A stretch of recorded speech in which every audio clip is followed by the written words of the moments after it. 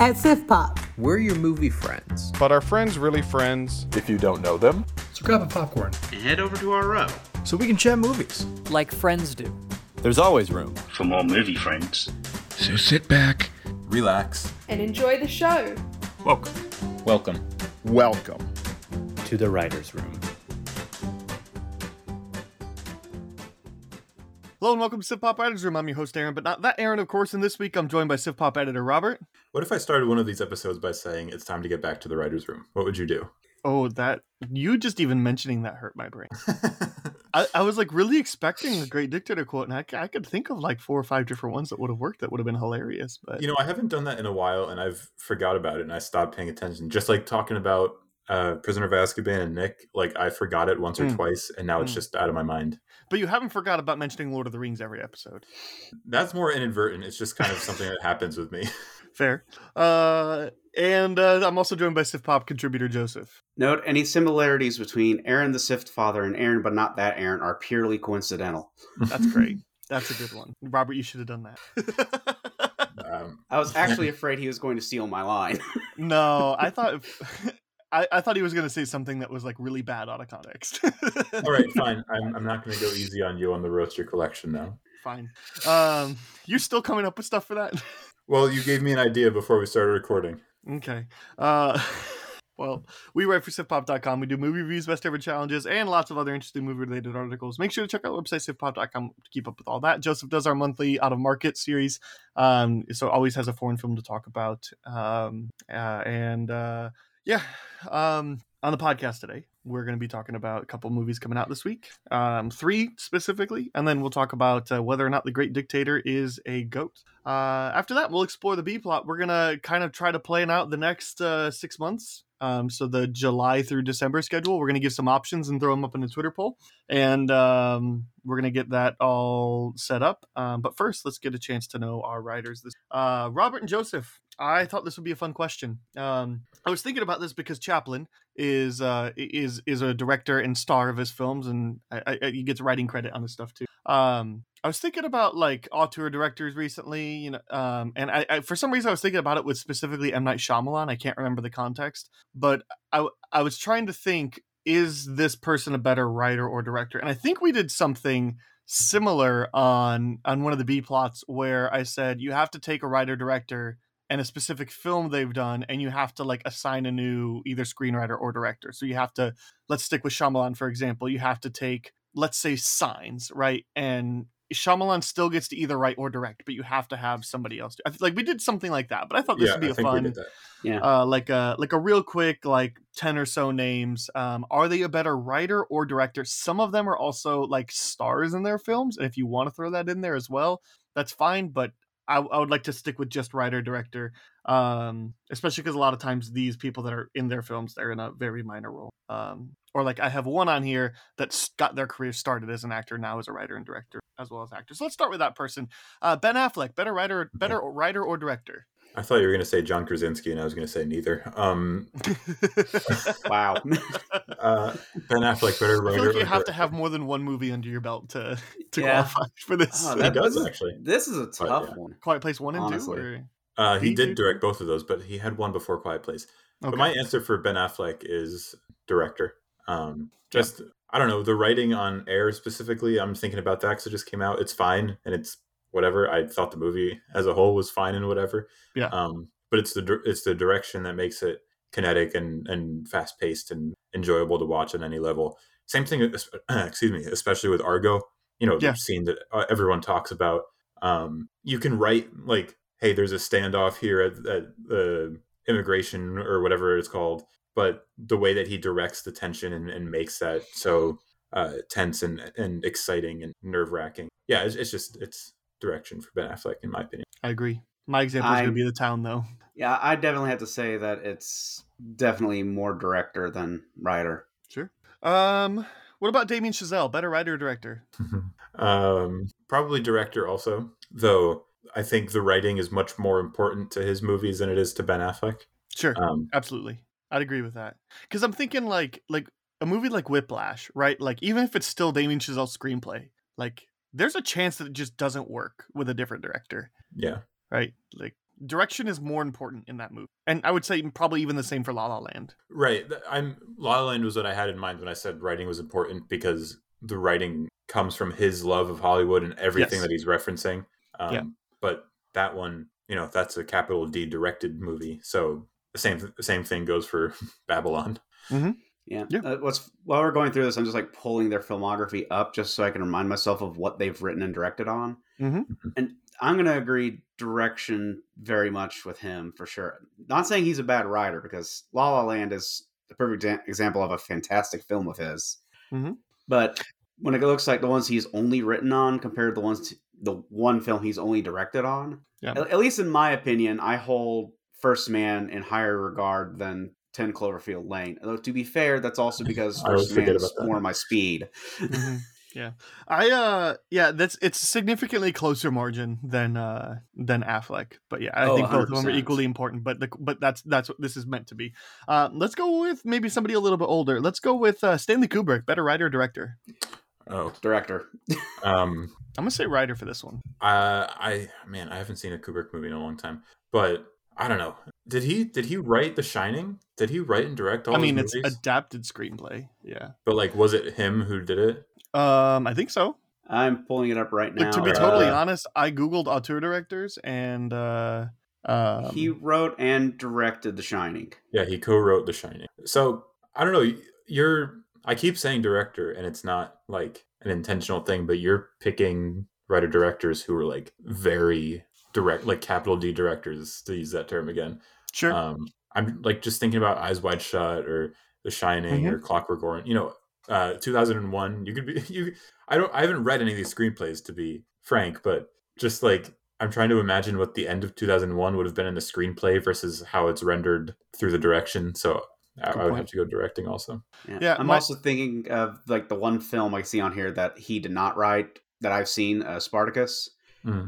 And he does a great job in directing that movie. So even though his screenplays are key to his movies being great, it's not the deciding factor in a way. I think the example that popped into my mind was Dr. Strangelove, oddly enough, because it feels like anybody could have directed that movie. But that one is because that one, I don't think anybody could have directed that, but I think that one is more in its screenplay and its satire. Sure. Because because of how he mixes genres with his movies, that's his one straight up comedy versus the horror of The Shining or the. Well, and I was even thinking Full Metal Jacket is a more impressive screenplay than it is a directorial feature, and I would say there are some I'm not trying to say he's bad at all. I'm just saying I think that's the first one I would go screenwriter for, which is not taken away from the director at all. But I don't know.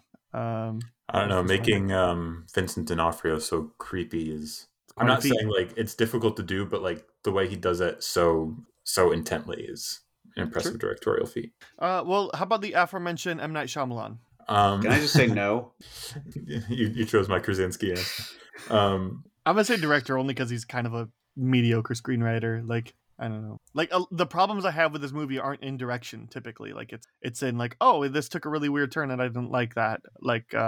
Or this scene is really clunky. Like we talked about Signs a couple weeks ago, and the scene where he's acting in it's so clunky. So I'd say better director. He's probably a better director too, but I also think he's an underrated writer because I don't think he's a bad writer. I think a lot of he has a couple bad movies, but I think a lot of the writing that people like to pick on is sometimes intentionally goofy. Sure. The thing people are citing recently on Twitter is that he named a character an old mid-sized sedan. That's not bad writing. That's intentional. You know what I mean? I love it. So yeah, no, yeah, and it's one of those weird things too, where you can look and you can see greatness. Unbreakable is a really well written film. Mm-hmm. So, what about Christopher Nolan? Better writer or director? I was about to say I didn't get a chance to really comment much on. Go ahead. M. Night. You said no. I did say no, but I'm also trying to recover from the fact that I just pulled up his filmography and he wrote on Stuart Little. Yeah, that's true. That breaks my brain. You'll find those Noah Baumbach writing Madagascar, Europe's Most Wanted. Yeah. Yeah. No, he's definitely a hard one to kind of get on there because the fact that when the movies are bad, you don't really know if it's his writing or his directing that caused it. But I'm going to say he's probably a somewhat better director than he is writer. Because I feel like when the scenes that are there, you do see at least where he's trying to go from. Sure. Yeah. So Christopher Nolan. Easily director. Yeah. Sometimes he's a bad writer. Yeah. And he's one of my favorites, but like he relies so heavily on exposition. And it's just like those things that people like to ape of just like characters walking in different locations, having the same conversation. It's just like, that's not the best. But I landed on director for this as well. And the movie that really sold me on it was Dunkirk. Because Dunkirk is a really well-written film, but like the direction makes that movie. But like I was really struggling because like the screenplay for The Prestige, I haven't read the screenplay, but like, you know, the way that movie works and is kind of framed and paced and exposited or whatever. I mean, that's an adapted work though. I just have to say, like, if one day you're like, after Oppenheimer, if his next movie, excuse me, man, I'm sorry. If his next movie comes out and it's like, or is announced and it's like, Christopher Nolan is directing a movie from XYZ's screenplay, or would you be more excited if you heard that? Or if like this person is directing a new screenplay from Christopher Nolan? It's like, you would definitely that's a really good way to think of this question. Yeah. But like, I think about like, you know, he took 8 years to write Inception, and like Inception is great in both regards, but yeah, like it's not always exclusive. And yeah, like Interstellar is a better directorial feat than screenplay. It's great in both, but yeah, director's right. And especially if you phrase it that way, yes. Christopher Nolan's directing the newest screenplay from, I don't know, somebody that writes and doesn't direct. What's the guy that Mark Bowl, the guy that did Zero Dark 30 and Hurt Locker? Mm-hmm. Yeah, I'm way more excited about that. And I think like with Tenet, like he wrote, I think the writing on that is still above average, but I do think that they said words in Tenet. I do think that the directing far outpaces the screenplay on that one. That's a good example. Yeah. What about Scorsese? Ooh. I don't want to just be boring and say director for everyone. Yeah. But no, that's fine. I've got a couple that I'm really struggling with, because some of my most favorite Scorsese movies are like written by Paul Schrader. You know what I mean? It's like, yeah. So it's and he doesn't write all of his movies like or most of his movies like some of the other people that you mentioned. I wanted to give this example real quick because I feel like now we're entering a new tier after we finish the Scorsese conversation, because I feel like the rest of these are a lot more evenly split, and I feel like a lot of these I will go writer on. But right. And you're right, Scorsese's best works have Schrader attached to them, not Scorsese. Like for one example, yeah. I mean, looking at it, he's directed far more films than he's written, and some of the films he's only directed, like Taxi Driver, he didn't write. And how can you argue Taxi Driver is not one of his greatest films? Yep. I don't know. Like, I didn't really like it when I first saw it. It's hard to argue that it's not a good one. I didn't really like it when I first saw it, but no, it's on my list to see again, because I think I'll have a different opinion. I don't know. What about Hitchcock? I honestly don't know if I've seen enough to. The same thing with like knowing which ones he wrote and which ones he directed to make a judgment. But he's also known as the greatest director of all time. So it's at least the greatest American director. It's almost consensus that's true at this. So yeah, that's a good point. I guess I don't know which of his are entirely like. I don't know if he had a screenplay writing credit on North by Northwest. You know, Tarantino. I'm going writer. Here's an interesting one. Finally, I'm going writer. Finally. Yeah, I didn't mean to. That's a tough one. I actually just watched From Dusk Till Dawn yesterday for the first time. I love From Dusk Till Dawn. I did in the first half. Yeah. That's a really good point. I did not know what it was going to turn into. Yeah. It's such a weird experience, that first watch. It was. Yeah, the first half is far superior, but the second half is kind of still really fun. It's fun, but not as great. But I'm like thinking of that in True Romance, which you can still feel the Tarantino effect, but it's really heightened in his early works like Reservoir Dogs, Pulp Fiction, Jackie Brown, that sort of stuff. This one is definitely the closest yet, but since he's such a iconic visual director, especially with his violence, I would lean director, even though writer is very close. I'm thinking back to your question still of when it was announced Tarantino's doing a Star Trek film, but he's not going to direct it. Like, yeah, absolutely, I'm in. Or no, he was going to direct it but not write it. He was going to direct. I don't know if he's going to write it too. I'm more excited about because he said he's only doing like, I think this next film is going to be his last, the Critic, and but like do you think he'll still do screenplays and pass them off to a director? Like, I'm sure he wants will. to do novels. Yeah, I think he wants to do novels, right? But like, Yeah. what are you more excited? Would you be more excited for Quentin Tarantino is directing a screenplay by, or somebody's direct? It's so weird though, because like, I don't know how many people could direct a Tarantino screenplay and it still feel authentic. Right. But I don't know, like it still feel their own, right? Like at that point, you're just trying to mimic and copy, and like especially like when True Romance came out, Tarantino had done like 2.5 movies and barely started to find his voice, you know? Yeah. And it still feels like a Tarantino movie in a lot of ways because of the writing. Yeah, that's a hard one to nail down exactly what he's better at. I'm going to kind of lean writer because of the fact that there's From Dusk Till Dawn and True Romance that he wrote but didn't direct. I'm not going to say he wouldn't have made the movies better if he directed them as well, but he definitely had a big part in the screenplay in itself. Oh, I think From Dusk Till Dawn would have been worse if he directed it. I think Robert Rodriguez is a great choice for that. Yeah. Especially with the second half of the film, yeah. Right. That's the thing. If you feel like on a case where they actually did write it but not directed it, if somebody else directing it made it better than they would have done, then yeah, no, you got to go with the writer at that point. How about just once Tarantino's done making films, he can write films for Robert Rodriguez to make. I'll be good with that. I'm for that, yeah. Paul Thomas Anderson. Oh, I'm gonna defer. I don't think I've seen enough PTA to know this one, or it definitely recently. So I'm not gonna answer this, but I knew this one would be tough. Yeah, give me 1 second. Yeah, I'm pulling his filmography too. Phantom Thread, There Will Be Blood. What else has he done? Isn't there like a way to find on like Wikipedia where it says where he wrote and directed? Click filmography. Yeah, and filmography. That's actually what I'm using. Oh, here it is. He's wrote all of them except for Valentine and Enigma. Those are shorts, anyways. Oh, those are shorts. Yeah. Yeah. Man, in that case, you know what? Just to say it, I'm going to go with writer. Even though I love him as a director, he's one of my favorites. Mm-hmm. I'm just thinking of Magnolia as the first one that came to mind because of all the dialogue. The dialogue can be a bit cheesy in it, but yeah.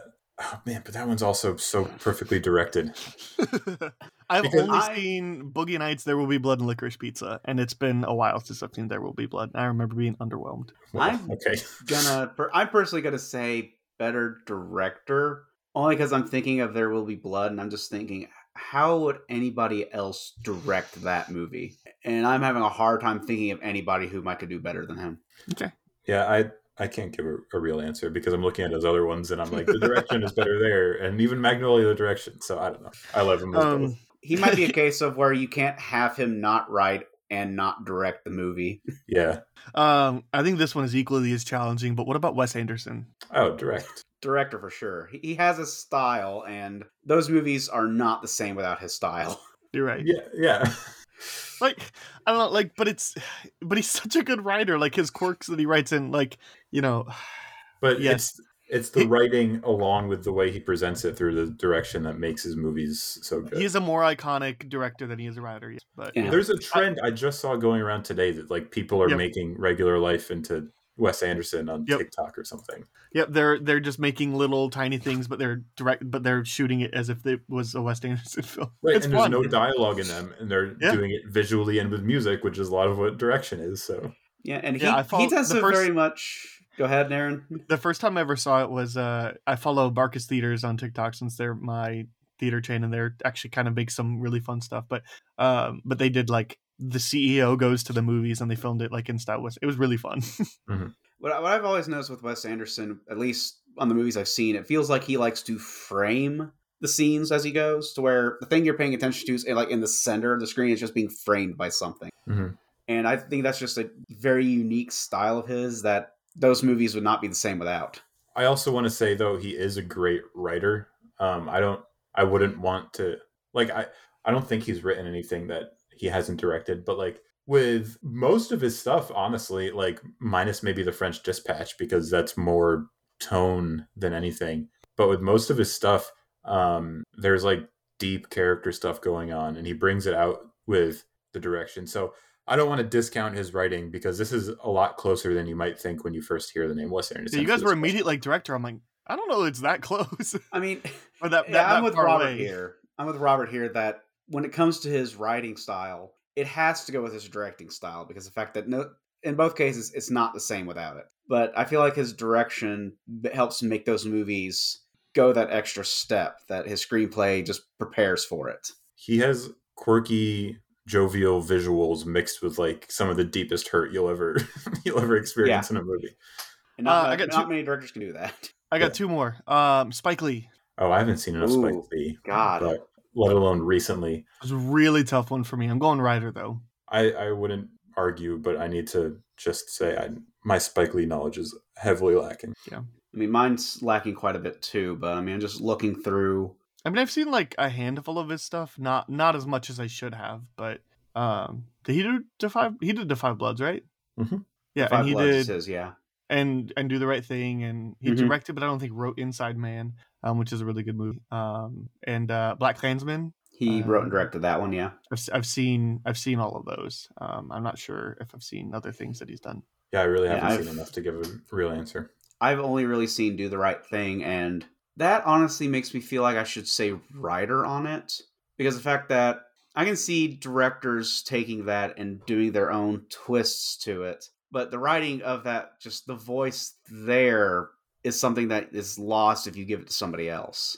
Let's frame this in the question Robert had earlier. Are you more excited for the new movie that Spike Lee is directing but didn't write, or more excited for the next screenplay that Spike Lee wrote but somebody else is directing? Nia DaCosta is directing Spike Lee's newest screenplay. Has he done that at all? Question. Has he just written? Because that's another thing, like with Scorsese. I don't know. He's directed without writing. He is not written without directing. Right. So like, and that's what makes it hard. So I've seen She's Gotta Have It, Do the Right Thing, He Got Game, Inside Man, and Black Klansman. Because Inside Man is elevated with the direction, you know? Mm-hmm. But also the writing for the other few are so good underlying it. Yeah. So I'll leave it there. All right. One more for you. I think this might be the question that breaks Robert. Peter Jackson, better writer or director? You broke him. You broke him. Here's the thing is that I haven't seen the stuff that made him a name. So like all of his, B-movie horror stuff. I haven't seen any of that. That's fine. You know what I'm asking. Is The Lord of the Rings better directed or better written? Well, if you watch it behind the scenes, I really don't think he did much of the writing. I think he has a screenwriting credit, but a lot of it is Philippa Boyens and Fran Walsh. That's why The Hobbit isn't as good. No, The Hobbit. He did most of the writing for a lot of other reasons, which is not worth getting into right now. But like, there are things like behind the scenes where it's like we need to change this scene up so Walsh and Boyens would get in a room together while Peter Jackson's off doing whatever the heck else that he needs to do to manage this massive production. So if you're asking, is Lord of the Rings better written or directed, the movie, I would say. In terms of Peter Jackson, I would say better directed. Because the way they adapted it is beautifully also. I'm going to agree with Robert on better directed purely because of the fact that he wrote on the Mortal Engines, and I refuse to say that was a very good movie. I didn't know that. I don't have the knowledge, so I didn't know that he. I honestly didn't know that he wasn't the only screenwriter.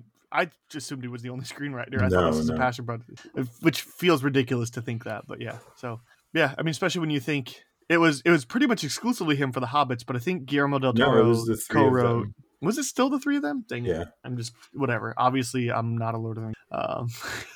I mean, I would say like the problem with the Hobbit movies, in my opinion, definitely falls more on the screenplay than I think the directing. It's not to say the directing's good though.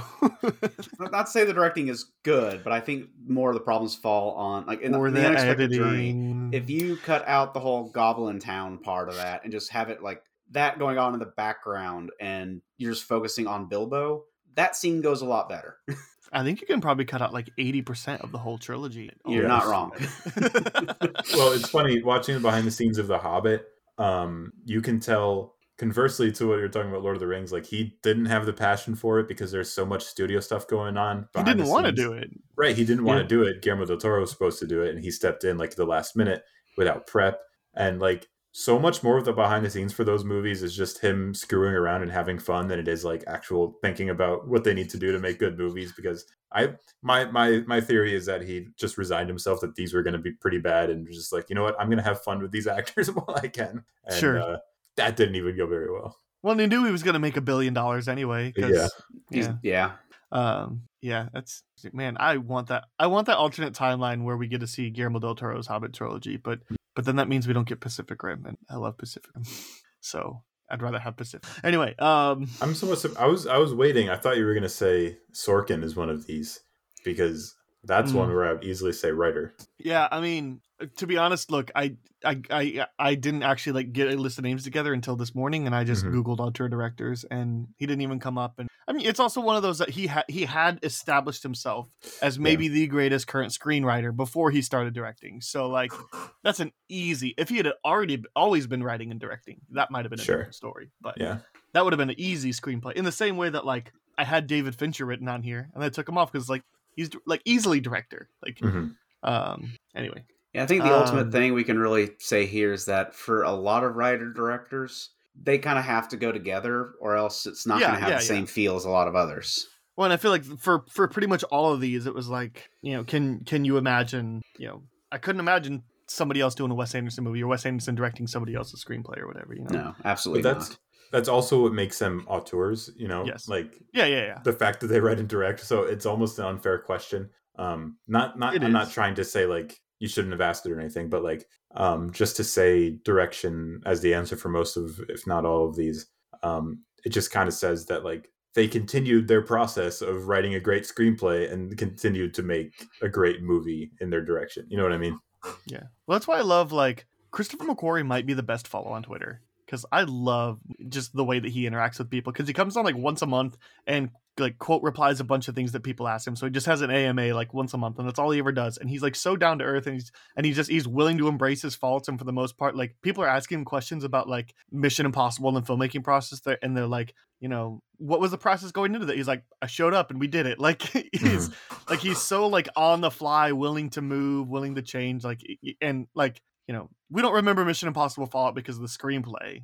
And he's like, I know you weren't going to, like, but it's still really well done. And he's like, for the most part, like, wasn't that movie like started without a finished screenplay? They were just like, let's just see where it goes. Yeah.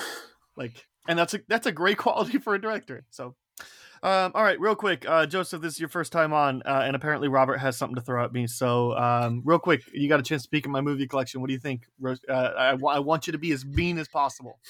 I'm tired of people being nice. Honestly, I feel like I'm probably the worst person to ask about this, because one of my mainstays of the top 10s and the best ever challenges is that I always start out talking about, hey, this one's on my list of shame.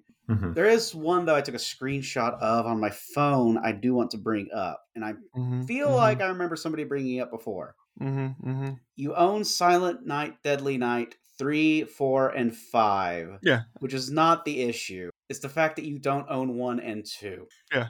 I have questions about why you would own them to begin with, but I only recently picked it up because I heard a lot of movie collectors that I follow on Twitter that were saying that it's actually like a really fun, campy 80s B movie horror thing, and there was a 3-pack that just got like remastered and released for like $12. So yeah, that's fair, but it's like, come on, why do you not have the first 2? That just hurts. Because the first 2 aren't available, like without for $12 total, Yeah, that's why. I guess I'll allow that. Also, there are a few on here that I'm just like, even I have seen this movie. Yeah. If I have seen this movie, why have you not seen this movie? Like Amelie. Yeah. Why have you not seen this?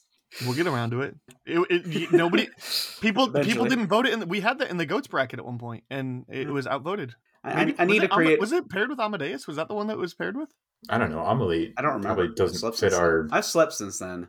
I feel like Amelie was. No, it's a 2001 movie. Was it? Okay. Maybe we talked about it and then realized it was 2001. We're older than it. Yeah, no, right. There's definitely those that I just feel like, knowing how often I just go, I had never seen this movie before, and I'm sitting there looking at one I have seen. It's just one of those things I just would be like, shame, since you haven't seen it. Okay, cool. That's why the podcast has changed to helping me, see most of the movies I own. So that's where my roast comes from. Is like, what kind of money are you spending that you're buying so many Criterions and Steelbooks of movies you haven't even seen? I'm very conservative with my money, and I try not to even do that with movies I have seen. So like, why? I essentially don't spend money on anything else. Like, okay. I don't need food. I need this movie.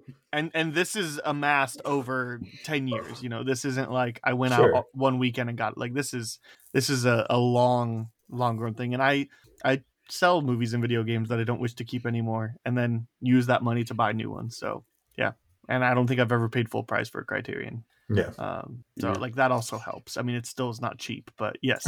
Yeah, that's the answer. And on Black Friday, I'm more willing to buy something that I wasn't going to. But when you can get whatever for a really cheap price, then yeah.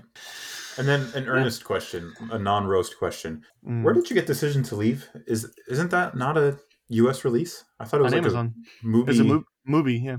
Is it a Region A U.S. movie release? Mm-hmm. Right. I think it's just like only. But yeah, I picked it up because it was on sale, and I don't have movie, and I really want to see it because I heard it's best movie last year to some people. But yeah, no, there's a legitimate Blu-ray release from Mubi on Amazon for $23 right now. Because I know some movie releases are like only Europe, like Shiva Baby. I wanted to get that, but there's no American release of it. Yeah, no, it's full Region A Blu-ray. Has some special features on it too. I wonder if because I don't know that Mubi like produces their own movies. I don't know for sure. No. So I wonder if it's one of those like it's worked into the clause where it's like you will have exclusive streaming rights for forever, but we also want to put out a Blu-ray, like or we get home media rights or whatever. And then they're like, sure, but it has to be branded. And it's like fine, So I don't. That would be my answer. But yeah, there's a copy on Amazon you can get. Like I said, it's $23 right now. I think I got it on sale. Well, I'll have to grab that when I get the chance. Yeah. Another reason I don't think I can go too hard on you for this is the fact that you have Cool Hand Luke on here. Mm-hmm. And you've actually seen it, even though it's been a long time ago. And meanwhile, I just turn around and look at my copy of Cool Hand Luke, still in the wrapper from the store, not been opened. Mm-hmm.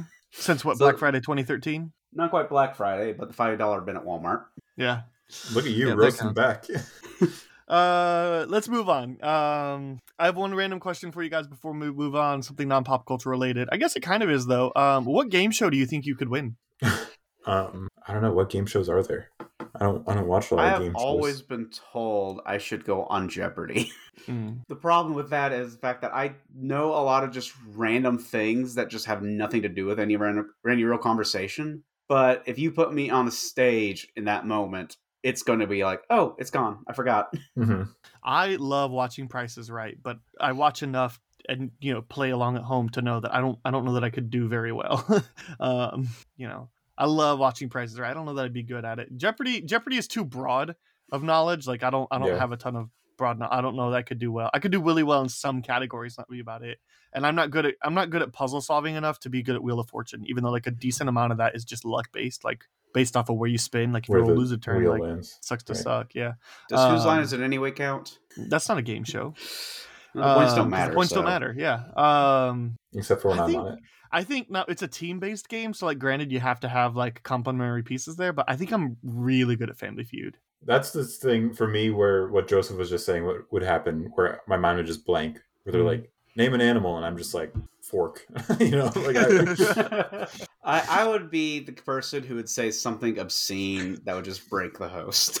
You get the look. And it would be the number one answer, and he would just leave. Yeah, Steve Harvey would just leave because it would be the number one answer. That's happened a lot on Family Feud. It really has. Which makes it great, but I'll say Survivor because I hate Survivor. Yeah.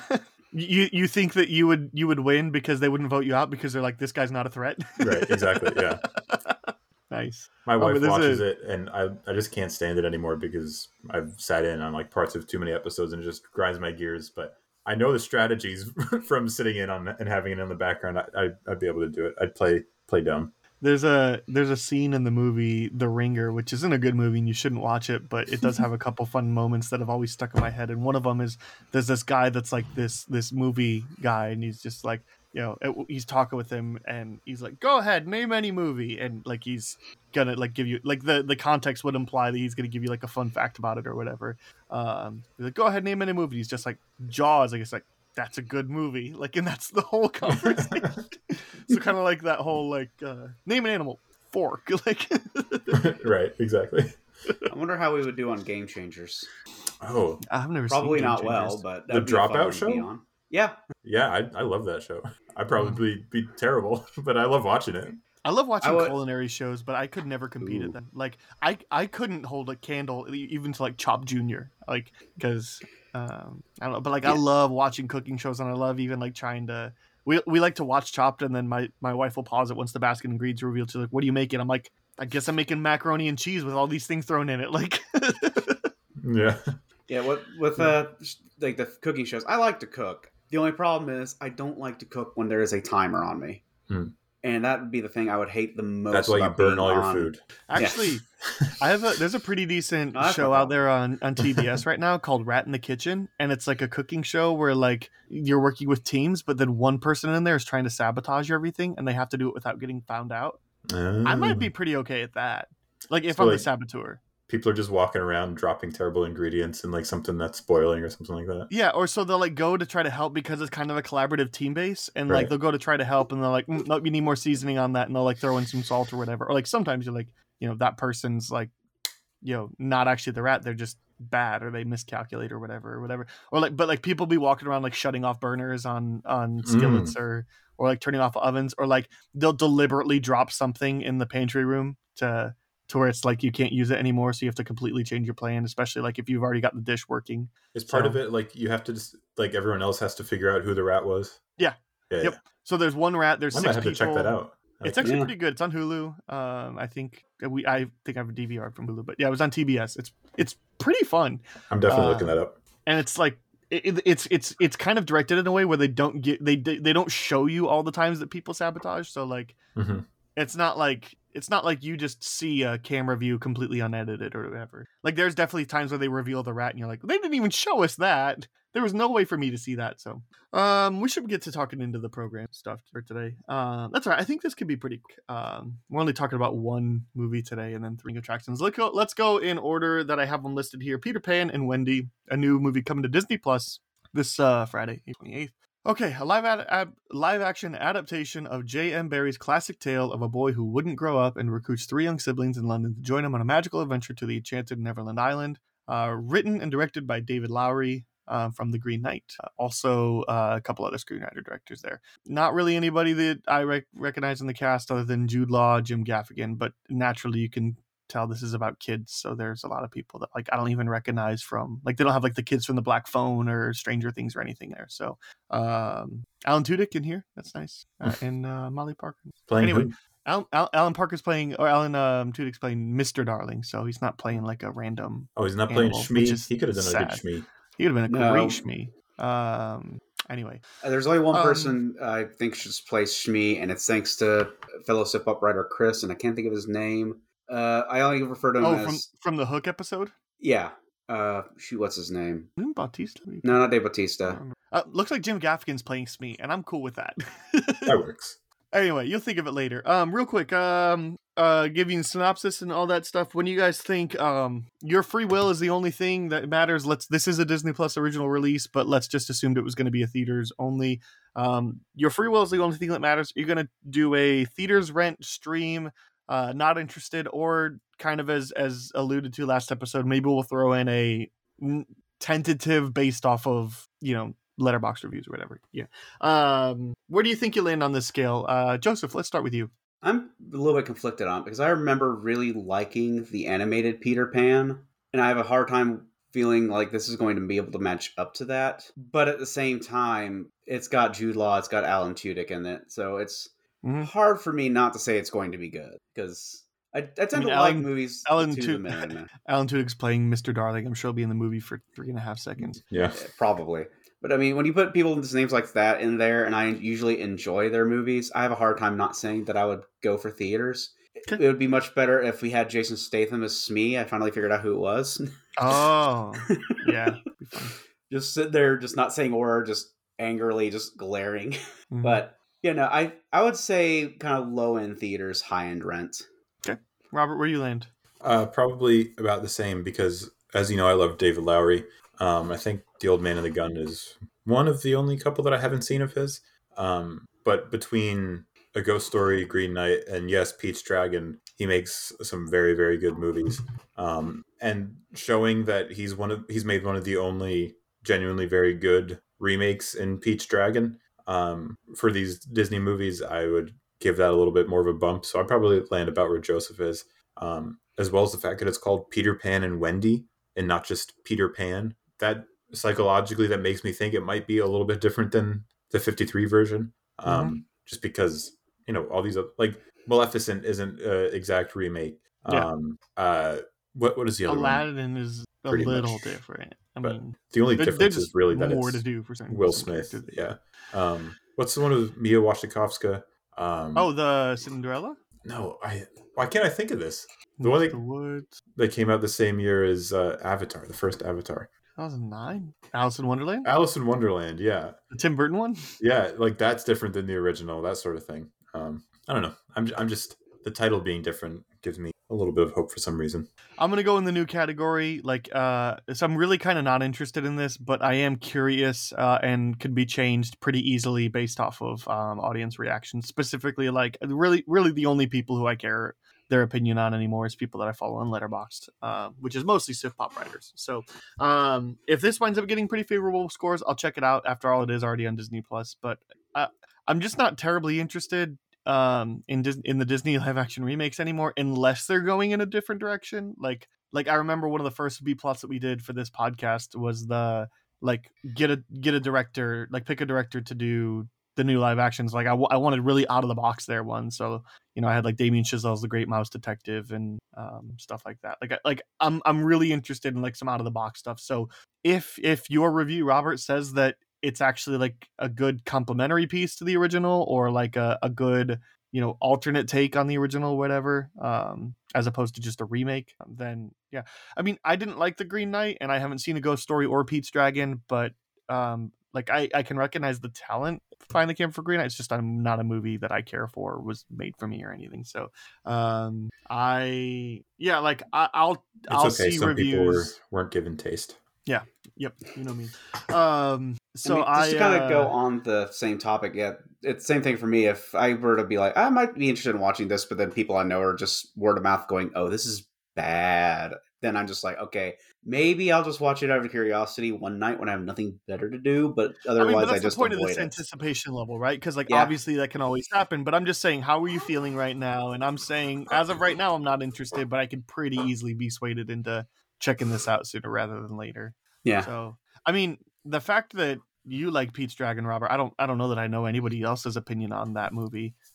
Maybe does give me a little bit of hope, since you said it was pretty good. But normally these aren't they aren't terribly good, and I was right. I didn't remember that he did it, but I was thinking I wonder if this is just Disney paid a bajillion dollars to some hot talent, and because they paid him a bajillion dollars, now he can go make another movie like The Green Knight, and that's exactly what he's doing. He's like a journeyman / auteur. It's really weird. So he's making Pete's Dragon so he can make A Ghost Story. Yeah. And The Green Knight, and now he's going to make Peter Pan and Wendy so he can make whatever comes next. Yeah, some remake of some 1946 French movie or whatever. I don't know. Yeah. So, and that's fine, right? That's and I would love if studios did that more, where he could even do it under the Disney banner, or at least one of their Searchlight Pictures or whatever instead of A24. But yeah, obviously not Disney banner necessarily, but they own so many things, Searchlight would be a higher budget than A24 probably. Hey, you make our Peter Pan movie, and we'll greenlight your whatever you want to do next. One for me, one for me. Just why not? So. Yeah, I don't have anything else to say. The director intrigues me, and Jim Gaffigan and Jude Law as Captain Hook intrigues me. And not many modern directors can grow a better mustache than David Lowery. So that always counts for something. That's the important thing. Can he grow a mustache? He can. Yep. Okay, we're gonna go see this. Exactly. There's also a bit of a discussion on just remakes. There are remakes of movies I've seen where the original I think is fantastic, but the remake just doesn't have that same atmosphere or soul to it that the original did. Granted, there are also some where I feel like the remake is far better than the original, but there's that discussion in there too. Yeah. Could just capture what the original did so well. Right. Taxi Driver is much better than Joker, so it's a good example. Yeah, for sure. Are You There, God? It's Me, Margaret is another movie that is coming out this week. This one is coming to theaters. When her family moves from the city to the suburbs, 11-year-old Margaret navigates new friends, feelings, and the beginning of adolescence. This is written and directed by Kelly Freeman Craig, as well as co-written by Judy Blume. If I had to take a guess, I don't know that that's screenplay. I'm sure that's just because it's based on a book by... Yeah. Adapted from. Notable cast you might recognize would be Rachel McAdams and Kathy Bates, specific. Benny Safdie. Benny Safdie, yeah. What do you think about this one? Theaters, rent, stream, skip, or kind of hold off? I'm going to be there. Oh, sorry. I'm going to be there opening night. I was interested in it at first anyway, but we're cheating with this, but it's already getting like very, very good word of mouth. Also, fun side fact: Hans Zimmer did the score for this, so I'm very interested to hear what that is going to be. Yeah, I love Rachel McAdams, Kathy Bates, obviously. What if they came out with some like really epic score, like the Amazing Spider-Man 2 score? You know, where it's like got like mix of dubstep in it too. Yeah. It'd be very, very surprising. Recent news coming out about the Safdie brothers. I'm not sure how much I'd like to see Benny Safdie acting around a teenage girl, but besides that, I do like him as an actor. If we separate that sort of thing, so we do. Yeah. So that's we do for the sake of things that are out beyond our control. Exactly. Like him as an actor, apparently not as a person anymore. Fair. Joseph, where do you land? Honestly, I was kind of leaning more towards streaming purely because of the fact that it's one of those things where a lot of coming of age stories just don't seem to land with me half the time. But the fact that it has Kathy Bates and Rachel McAdams in there, and also I didn't know about the Hans Zimmer score, but just knowing that might have bumped it up to about the same level of Peter Pan and Wendy, about low-end theaters, high-end rent. Okay. I'm gonna kind of go right where Joseph is. This like shouldn't be a movie that's made for me. Like it's not made for a 28-year-old man. But like the trailers look surprisingly good, and I'm all for a good, Edge of 17 isn't a movie made for me, but Edge of 17 is great. Every movie could be made for everyone. Just want to throw that out there. Movies. They weren't making Are You There, God? It's Me, Margaret for 28-year-old bald man. It was written for the author. The author wanted to express something artistically, and now it's being adapted by someone who got something out of that, and it's going to put their own artistic spin. Movies are empathy machines. We can all get something out of anything. You're right. Either way, point is, I'm weirdly excited. I feel weirdly excited about this one. I'm not gonna rush to see it, but I think my wife really wants to go, and I will happily accompany her. So that is my take. It's just so funny looking at Hans Zimmer's filmography, because for every Inception, Dune, or Batman, there's The Boss Baby or Hillbilly Elegy, or Hidden Figures. It's like he has a very specific type of movie that he seems to be in, and then all of a sudden he just completely goes away from that sometimes. Last film of the week that we'll talk about for not yet coming out. Big George Foreman, The Miraculous Story of the Once and Future Heavyweight Champion of the World, the longest movie title I have ever seen. The synopsis is the life and boxing career of George Foreman. So the synopsis is shorter than the title.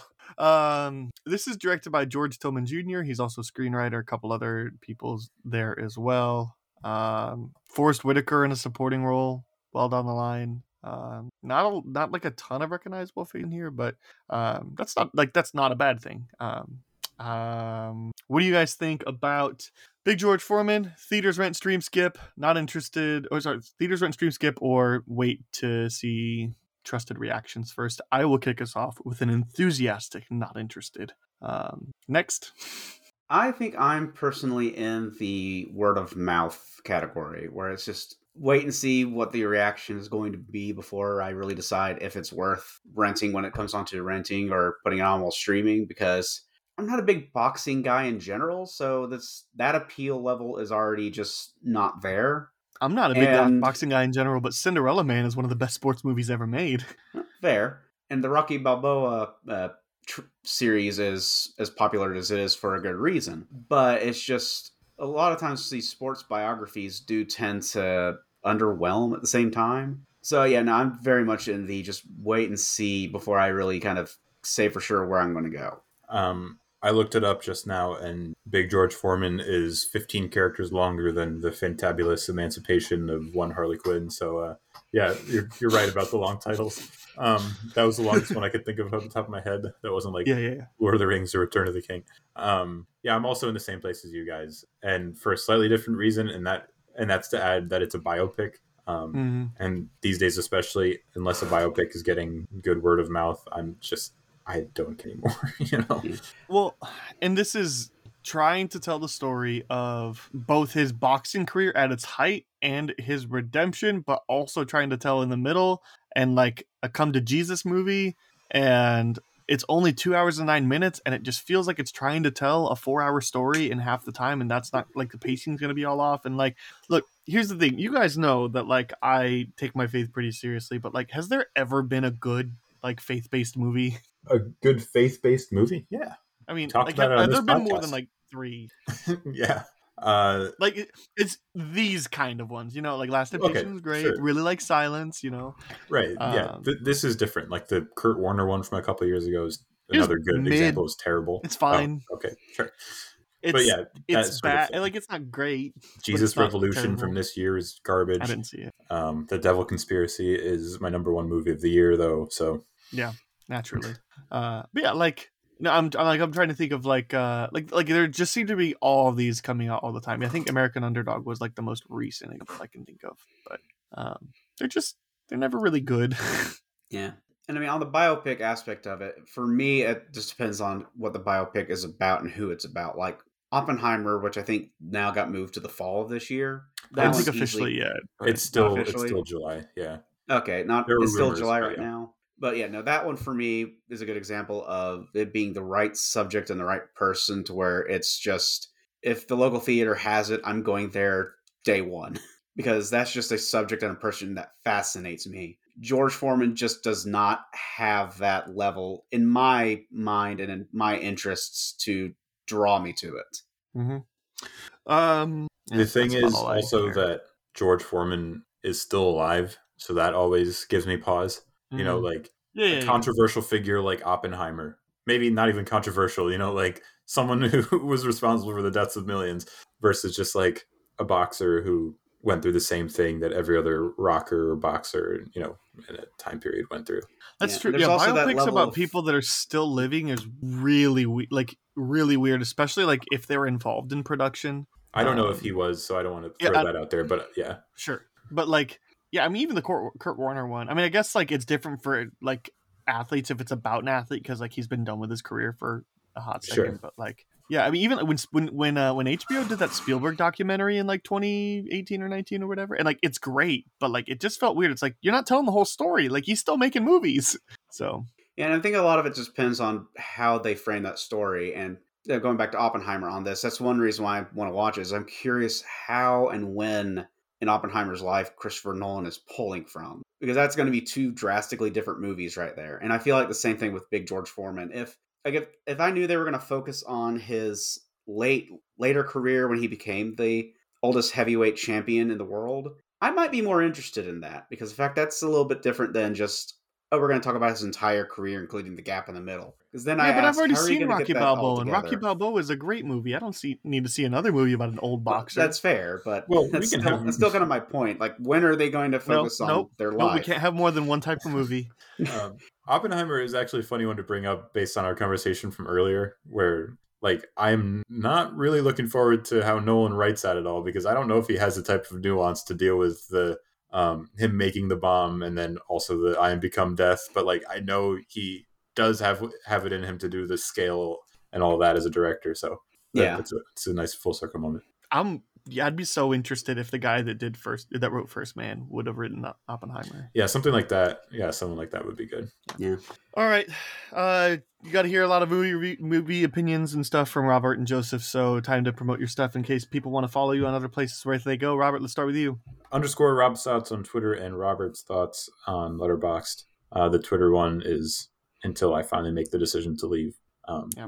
I just need to find a way to get my movie and sports news another way, because Twitter is becoming close to unusable. Yeah.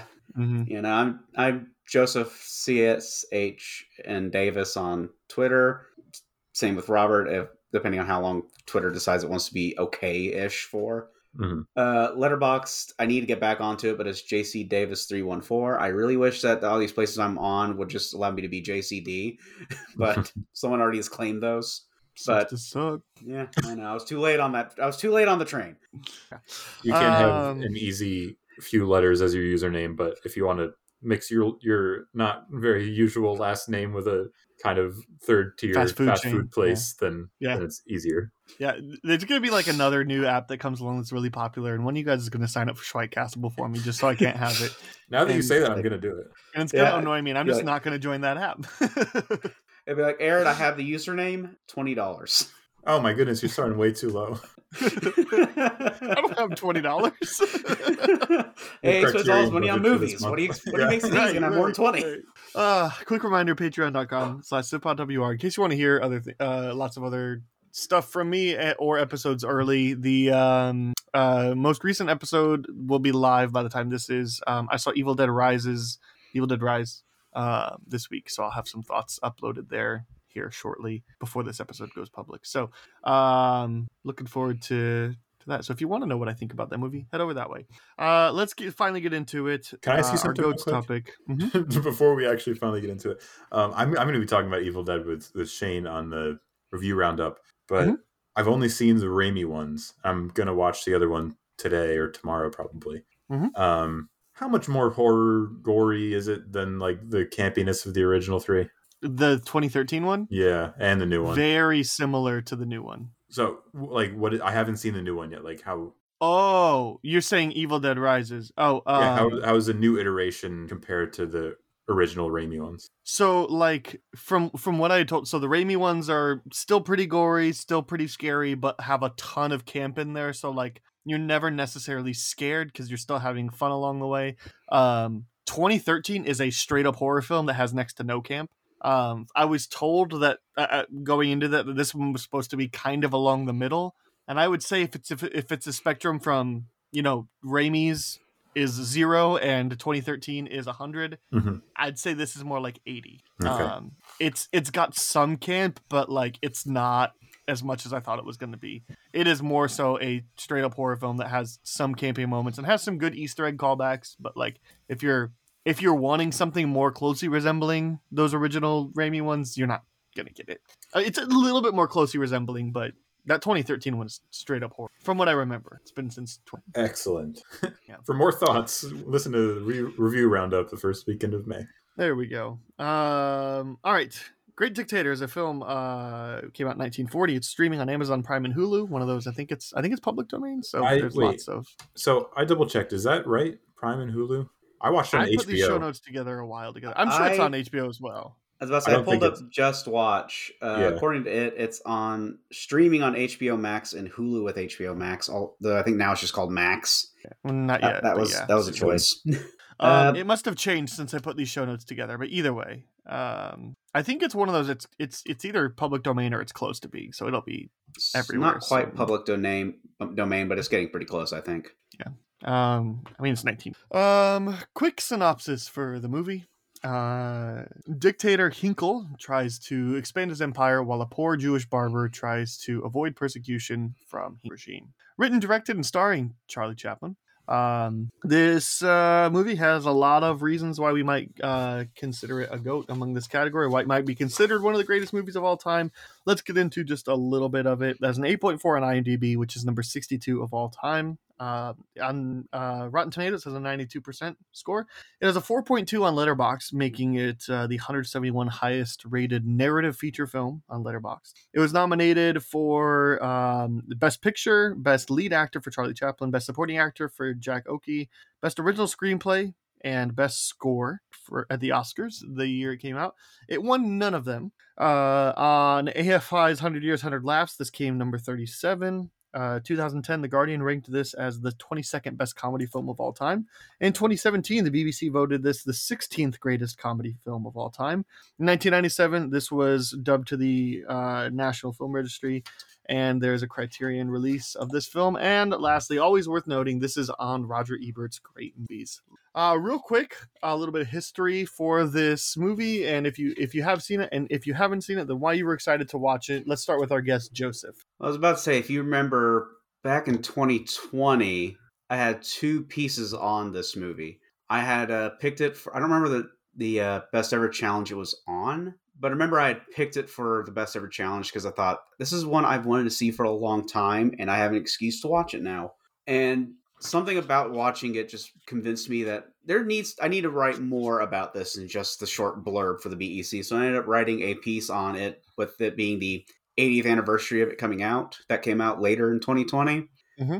And, this ended up being the second time I had watched it. And I can't remember if I started writing that piece about it immediately after watching it and writing the BEC or not long after, but it's just, for me, it's a movie that's just really stuck with me like few movies have. Okay. Robert, have you seen this one before? No, I'd never seen it before. We're doing history or our thoughts? History. So you haven't seen it before. Have you seen other Charlie Chaplin movies besides The Kid? I've also seen Modern Times, which is actually genuinely really great and more than just a like I appreciated it way. And yeah, it was like it was just like most of these other ones. Great movie. I knew I needed to get to, and I was excited to cross it off the list. Obviously, I hadn't seen this one. I think the only Chaplin I'd seen is The Kid because we watched it for this. And I think the only Buster Keaton I've seen is Sherlock Jr. because we did that not that long ago. That's the same for me in that case, yeah. Yeah. I was really excited to watch this one because this one has like a different legacy than most of Chaplin's era. I think Reputation says that this is Chaplin's best. At least most iconic. I don't know, like it's and when you consider this one as his like first talkie, as opposed to the silent film era. Like I know we mostly think of Chaplin in the silent film era, but I think this one is probably considered his best. Would you guys agree with that? Like general. I have no idea what's with my limited viewing of his movies. I would definitely say this is probably the better one of the best ones on the ones I've seen. Granted, it was also the first one I saw, so it set the bar pretty high to begin with. And you talking about it being the first film he did that was actually sound. The first full sound. Full sound, first full words and all that. Because there is some spoken dialogue in Modern Times. Yeah, but this first full sound film he did that wasn't still majority silent, and I'm going to get into it a little bit more. But just that gave it something that other movies he's done just didn't have for me. So yeah, no, this is definitely still one of my favorites of his. Okay. Either way, I was really excited for that. And then the only thing I'd known about this movie is that it has a really iconic speech at the end. And yeah, now we can go to our ratings. Let's go in that same order. Joseph, do you like it, love it, hate it, dislike it? I think it's just okay. Well, I think it's pretty clear that I love this movie. Just in the fact that it, like I said, it just has stuck with me so much since I first watched it, and just something about it just spoke to me like movies usually don't tend to do. Like I said, it's pretty clear that this movie is one I loved when I first watched it, and I still absolutely just adore it. Robert? I will say high side of like it. It's funny that you mentioned the speech, by the way, because I also knew there was an iconic speech, and then that first one comes up from Hinkle, and I was like, oh, that's really funny. I don't really know why it's so iconic, though. And then I get to the end, I was like, oh, I get it now. I'm right where Robert is. High side, I liked it. Really had a good time with this one. By the way, I was looking the Academy Awards that this was, but apparently this was the first one that they decided not to like tell the winners beforehand. Like they revealed them, and so apparently James Stewart won for The Philadelphia Story that year for Best Actor, and apparently he wasn't planning on showing up, and he got a call that day that was like, hey, you should show up. And because I saw that in like listed in Oscar trivia, but like, look, here's the deal. We talked about Philadelphia Story a couple months ago, and Jimmy Stewart's great in that, but I feel like Chaplin deserves this award. Yeah. He's so good in this movie. Oh, he's fantastic in this film. I try not to say like who did or didn't deserve Oscar awards because it's more than just like who was better. But if we're saying who had the better performance, I agree. It's Chaplin by leaps and bounds. Yeah. He's just so lovable in this. He does two performances too, and they're both good. And great. Like he plays his fun little quirky. It's not the tramp, but it's not really even similar to that persona because it's a little bit more serious with his Jewish barber person. But he's got that like still kind of silly persona to him. Yeah.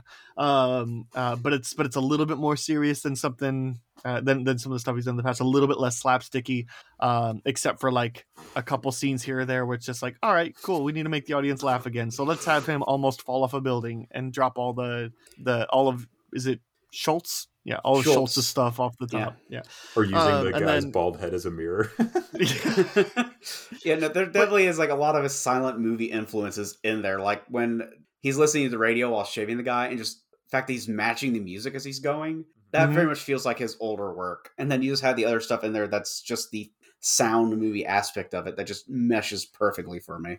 So like he's the but he also plays that role of Hinkle as well, where he like he plays a stern dictator guy, but also like a parody of that. And then he also like and it's hilarious, like because that first speech that you were mentioning, Robert, where like I turned on subtitles for this movie not long into it. I did too. Yeah, and so I don't know, like, is there supposed to be subtitles during that whole? But like the subtitle says, I don't think so. like inaudible German, like it's not actual German or whatever, because it's supposed to be this made up Tomanian, but it's supposed to resemble German, but it's like there's like sauerkraut and pretzel. Yeah, and he's like randomly throws schnitzel in there. And schnitzel, right? And so he like randomly will do that kind of stuff, but then like the audience isn't reacting in a way that it's supposed to be.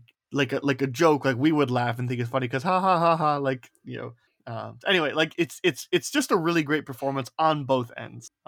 And similar to you, Joseph, you mentioned the scene where he is at the barbershop is just so delightful, like where he's shaving alongside, I think it's they mentioned it's Hungarian Man number 5 or something like that. Mm-hmm. It's hilarious. It's really captivating. It's really entertaining. It's just great. I really liked that. That was one of my favorite scenes. And even similarly, you have the balloon globe scene where like just a little dance number in the middle of nowhere. Like a lot of things that kind of harken back to that silent film era, even though this is kind of just past that. Well, you kind of already said it, but like part of what makes the performances so good to me is that he's an iconic, almost basically the iconic silent film performer, and he does all that stuff so well. But he also has great vocal range, which you can't necessarily take for granted when he's done so well as a silent film actor, you know?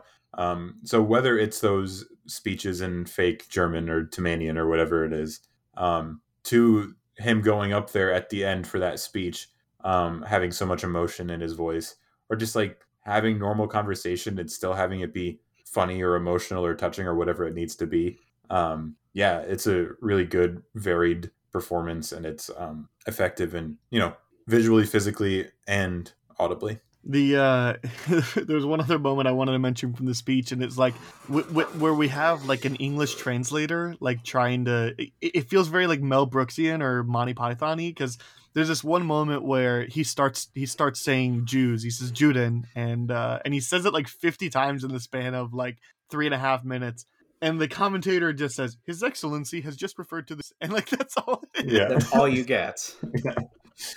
You know. Yeah. And I feel like we kind of have to talk a little about, when it comes to this movie, the proverbial elephant in the room of exactly who Chaplin is parodying here, which is weirdly enough is like one of my favorite facts about this movie. Apparently, Hitler actually watched this movie twice alone. Just by himself, no one else in the room, and no one knows exactly what he thought about that. And I really feel like it was a case of him seeing something he wanted to just go after, and this is the best way he could do it. Yeah, and he nailed it, frankly, if you ask me.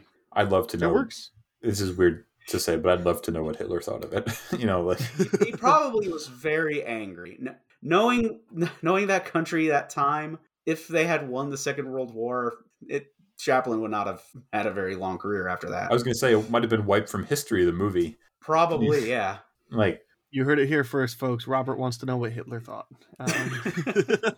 To be fair, Chaplin did too. Though I think he also said that had he known the exact atrocities that were going on in Germany at the time, which I mean, he basically wanted to make a movie that was like clearly his thoughts against that. But I think he said afterwards, if he had really known the true scope of it, he probably would never have made the movie. But doesn't he also like reference concentration camps and stuff in the movie? Yes. Yeah, they do. But like the length of it just wasn't. Well, also at the time it was just, they're just taking them and putting them in prison camps, not the scopes of the true horrors of what were going on. Right. I don't know a good segue from like the seriousness of that, but just like on a mechanical level in the movie, you even see like early types of like Leslie Nielsen airplane jokes. You know, like the Schultz says, "How's the gas?" And he goes, "Terrible. It kept me awake all night." Or like, "Can you fly a plane? I can try." Or I always thought of you as Aryan, and he goes, "I'm a vegetarian." You know, that sort of, oh yeah, that sort of stuff. So I think the humor is really good. Yeah, and then the scene where it's like, we got to figure out who's going to be the person to blow up Schultz's palace. So I put a coin in one of these puddings. Yeah. And of course, someone is like, I'm going to mess with this and put a coin in everyone's puddings. And just Charlie keeps taking a bite and there's just another coin. And the face that he makes each time. Mm-hmm. Yeah. Yeah. That was one of my favorite scenes I've ever read. Or like when this isn't a Nielsen type, but like when he's trying to stretch and break the spaghetti towards the end and it's just not breaking. Yeah. Oh, absolutely. That was hilarious to me. Also, when he keeps like getting strawberries, putting cream on it, and then in his anger just keeps throwing it, and finally he gets the strawberries back, puts the mustard on it instead. That was hilarious to me. But at the same time, on a history standpoint, that kind of is also mocking him and Hitler and Mussolini at the same time, because they were allies, but they feels to me at least more like they were allies of convenience, because the fact that they had differing opinions on a lot of things, so it's a way to mock them in a way that is just hilarious and effective. Like when they keep raising the seats and that sort of stuff. Exactly. Yes. And he's like, this is important. You must enter the room first, and you must always enter first and leave first. And we're gonna have him enter from the other side of the room. And he like walks up behind him and he just sneaks in. And he's just like, "There's something wrong with this chair." Yeah. The one thing that kept on like making me giggle was the names that they would come up for all this stuff, because air garbage. Air garbage. Yeah. And then the herring. His the country of the guy that comes in, it's bacteria. And Napolini, the dictator of bacteria. And the city that they're in at the end is Pretzelberg. Right. Like anytime there was like coming up with a name, I'm like, oh, this is fun. I love this. Yeah. What do you guys think of the stuff? It's not the Little Tramp, but effectively it's a Little Tramp. Like that's where it kind of loses me a little bit, as it cuts back and forth between the Hinkle and his stuff, because I think this might be the mindset of a lot of people with this movie. At least a couple of people I read on Letterboxd afterwards saying like they were really enjoying the movie, thought it was really good satire, it's really effective, all that kind of stuff. But the speech at the end is what takes it to another level. To me, it was kind of losing steam heading up to that point because it kept cutting back to the barber, and because the Hinkle stuff was just kind of playing out a little bit too much for me. So yeah, I was just wondering what you guys thought, if that affects you at all. I kind of feel like you did. I feel like the movie was losing a little bit of steam, and I think the first probably hour of the film I would have cut a little bit more. And maybe that would have helped it like sustain a little bit longer at the end, because like it takes a while to kind of set everything up and then things start to move. And then that was so like it was always just like, oh, I just kind of, it's been a while here, and then the steam the speech at the end just kind of gets me back into it, and ends on a high note. So I felt like the same way you did. I felt like it was kind of losing some energy, and then it just ends on a really high note, and you kind of forget about that. Yeah, I could very much see where you're coming from there. I can understand the idea of cutting it a little bit, but at the same time, I feel like you have to have some of that in some degree in there. Sure, maybe adjust it a little bit, but you have to get the idea of both how terrible Hinkle is compared to just the state of life where the Jewish barber is at the same time. Like, it's still necessary, but I can very much understand cleaning it up a little bit. Rather ironically, a good shave. Exactly. I don't have anything specific in mind, but just, first viewing, this is what I was feeling watching it. I was like, all right, I'm kind of losing interest a little bit. Maybe cutting one of the bits of the Mussolini stand-in and Hinkle, trying to one-up each other, that sort of thing. But yeah, it definitely comes back around for the speech at the end.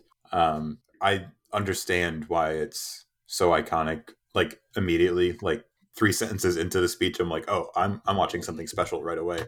And it works even now, 83 years later or whatever. It still works. Yeah. It's not just something where it's like, wow, I could see why that's effective in the time of World War II. It's like, no, this is really well done. And because of the fact that it's so universal, it has that baseline of just treating each other as people. But it's also, again, with the Chaplin vocal performance, it's so impassioned, so well performed vocally and facially. It's got that close up on his face, and it's so well done. So yeah, I think that's what brought me back up to like, all right, this is definitely a great movie, instead of just like, this is pretty good. Yeah, no, the speech at the end very much, I feel like, is the whole purpose of this movie. And I think that's why it was like so profound when I first watched it, because when I watched it, not to get into politics, but it was leading up to the 2020 election.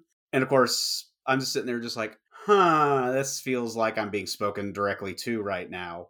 And I feel like that was also kind of Chaplin's goal at the time, because interestingly enough, in the UK, they weren't planning on showing this movie at first, because when it was being worked on in 1939, that things were tense and they were just afraid that what the reaction for that guy in Europe was going to do. But by the time it actually came out, well, the point was moot, so we got good propaganda value here.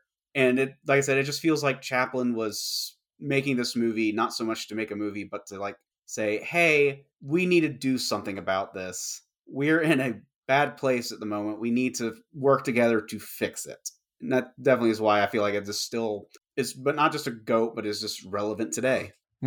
I thought one thing that was interesting is the speech wasn't initially planned for the movie, but Chaplin like was making the movie, and as he was making the movie, he was finding more about the atrocities of Hitler, and he just decided this is the way you have to end the movie. Like he started making the movie, and apparently like knew Hitler wasn't a great guy, but like the more he found out about Hitler and the Nazis and all that, he added, because I was looking through IMDb trivia a little bit, like time earlier today, and there's like documentaries on the making of this film, and it just like Chaplin kind of feels uncomfortable lampooning this after he's making light of something that is so dangerous. And so it says ultimately the invasion of France inspired Chaplin to change the ending of his film to include the famous speech.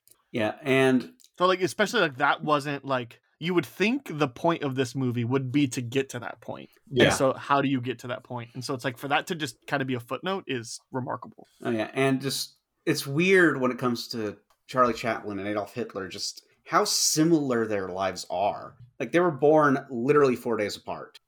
Same year, just 4 days apart. They both were born in very poor situations. They found their own ways to just kind of become prominent and world famous in one case, world infamous in another. Yeah. And he even like reflected on how easily the two of them could have just been reversed. And it's just eerie. They have even the same mustache. I know. Worse. Right. He barely had to change up his typical look from his movies. Yeah, he only had to put on a different set of clothes. Yeah.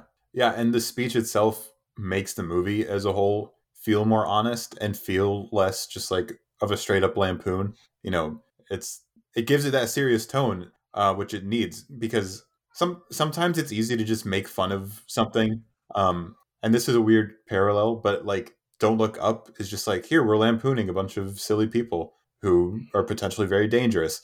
In Hitler's case, obviously incredibly dangerous and, as you said, infamous and deadly, all that kind of stuff that goes without saying. But this, it like takes away that veneer of silliness and comedy and just like, hey, this is important. I learned it while making this movie. Probably at a certain point he can't decide not to make the movie anymore, but like he's like, if I'm going to make this movie, here, I'm going to send this message. I'm going to send it without frills, without any jokes to soften it. Here's how it is. Here's how I feel. And yeah, well done, effective. It's like one of those cases of, okay, we've been laughing about this, but real talk right now. We have to have a serious discussion.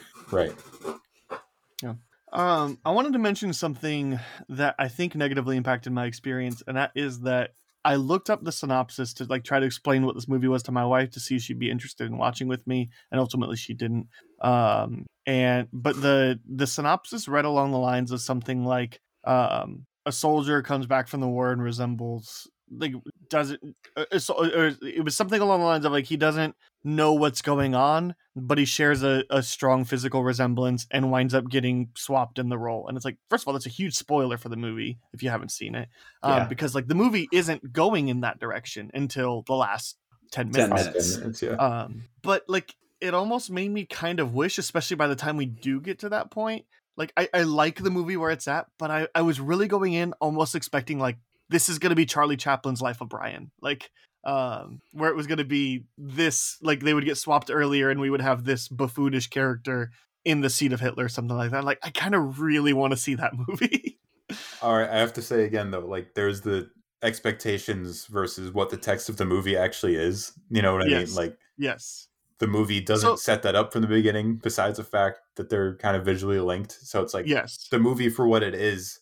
Yes. I think you and I have the same feelings of what the movie actually is, where it's just like, all right, it's really good, and then it kind of loses steam, then it's great again. Mm-hmm. So it's like, that's maybe HBO's fault or IMDb's fault or whoever the synopsis it is. So, it is.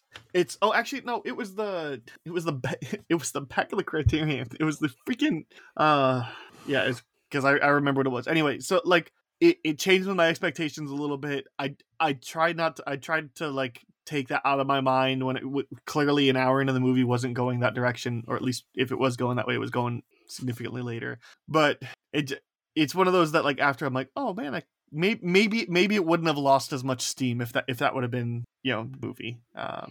But yeah, I really appreciate it for what it is. I think that's just a different movie, like because it doesn't happen to the last 10 minutes. That's so fair. You can't even really discuss whether or not it would have lost steam because it's just a different movie. That's a good point. Yeah, no, and I think if also you didn't go in really knowing that he gets mistaken at some point in the movie, maybe it's a different vibe as well. Because the fact that I even knew going in that they get swapped at some point, and watching it the first time, I thought, okay, this is happening a lot later than I thought it was going to, but okay. Yeah, right. I had the same thing. Like I knew he was getting swapped, and then it kind of just left my mind. I was like, all right, I guess it'll happen eventually. Then I was like, oh, the last 10 minutes, and then again, it's like that speech is so effective that I didn't really care that it took forever, and that I had that mindset at the beginning. I mostly just wanted to bring it up because I was like, oh, that really like that spoils the movie. That ruins what the movie actually is, and it's not. So yeah, I think this is one of the few but cases... also I am curious if this movie was the inspiration for Life of Brian. Oh god. I have no idea. I have no idea, but that would be hilarious if it was. But yeah, I would definitely say this is definitely one of those movies. Like a good example of it is Citizen Kane. I knew the twist going into it, and I feel like knowing the twist going into that movie brought it down for me. Because I can still see why people call it a GOAT. I just don't see it in the same light. Neither but this one, I already knew the big twist going in, but it still managed to stick the landing in just such a way that I just could not adore it for what it was. I wanted to note the music. I think the music is really great in this movie. Specifically, the scene with the balloon globe was the one that I wanted to note. That was a great scene. And if it wasn't for the speech at the end, that scene probably would be the most iconic scene from the movie, I would say. Maybe the shaving one to the musical. Yeah, earlier. I could see that one too, but I very much more feel like the Dancing with the Balloon scene is has a bit of an edge on it just because of the hilarity and the silliness of it. Sure, that's fair. I guess one of the things I really the last note that I have written down here is one of the things I really appreciate about this movie is just its cleverness. This movie really goes for a show don't tell approach, and we kind of mentioned it earlier with the speech where like how there aren't really subtitles and it's just like nonsensical German, and then it's we'll have the narrator fill in some of the gaps. Like we don't need the narrator too. The only time the English narrator, translator, whatever, actually says stuff, it's almost always for a comedic purpose. Like we frequently have these things where it's nonsensical German and throw in a schnitzel here and there, and it's really funny. But like we don't necessarily have the movie doesn't really.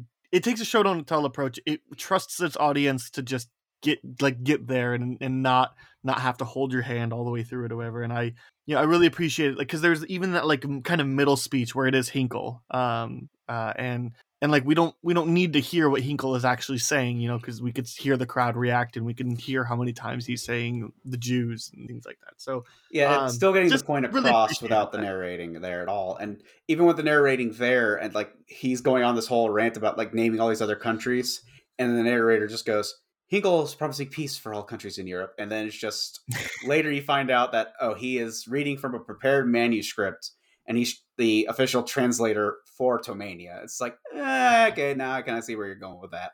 Sure. And you kind of know what the real world equivalent is, where it's just like, yeah, definitely. He's speaking inflammatory nonsense, that's just going to create monstrosities eventually. I don't mean to laugh about it, but it's just like, that's kind of what the real world parallel is. And just the fact that he's such an effective speaker is also kind of ridiculous. I'm out of notes, so whenever you guys are ready, I'm ready to move on. But if there's more to say, then I'm good. Yeah, very good movie. Robert, where does it lay? Well, before that, is this movie a GOAT? I think it's a GOAT because it has one of the best monologues I've ever seen. Yeah, I would agree. It's the message in the movie being wrapped up concisely in that final speech is what really puts it over the edge for GOAT. Yeah, I agree as well, for sure. Out of curiosity, about where did this end up in your list, Robert? At 16 out of, what are we at? 43? 49. At 16, and for comparison, Doctor Strangelove is at 19. So I think they're similar movies in a lot of ways. I agree with that. Yeah, I would agree as well, and that would be one heck of a double feature. Yeah, for sure. It's like the farcical World War II satire comedies from some of the greatest masters of cinema of all time. Oh yeah. There's no fighting in the war room is one of my favorite lines ever. Oh, it's easily one of the greatest lines in all time.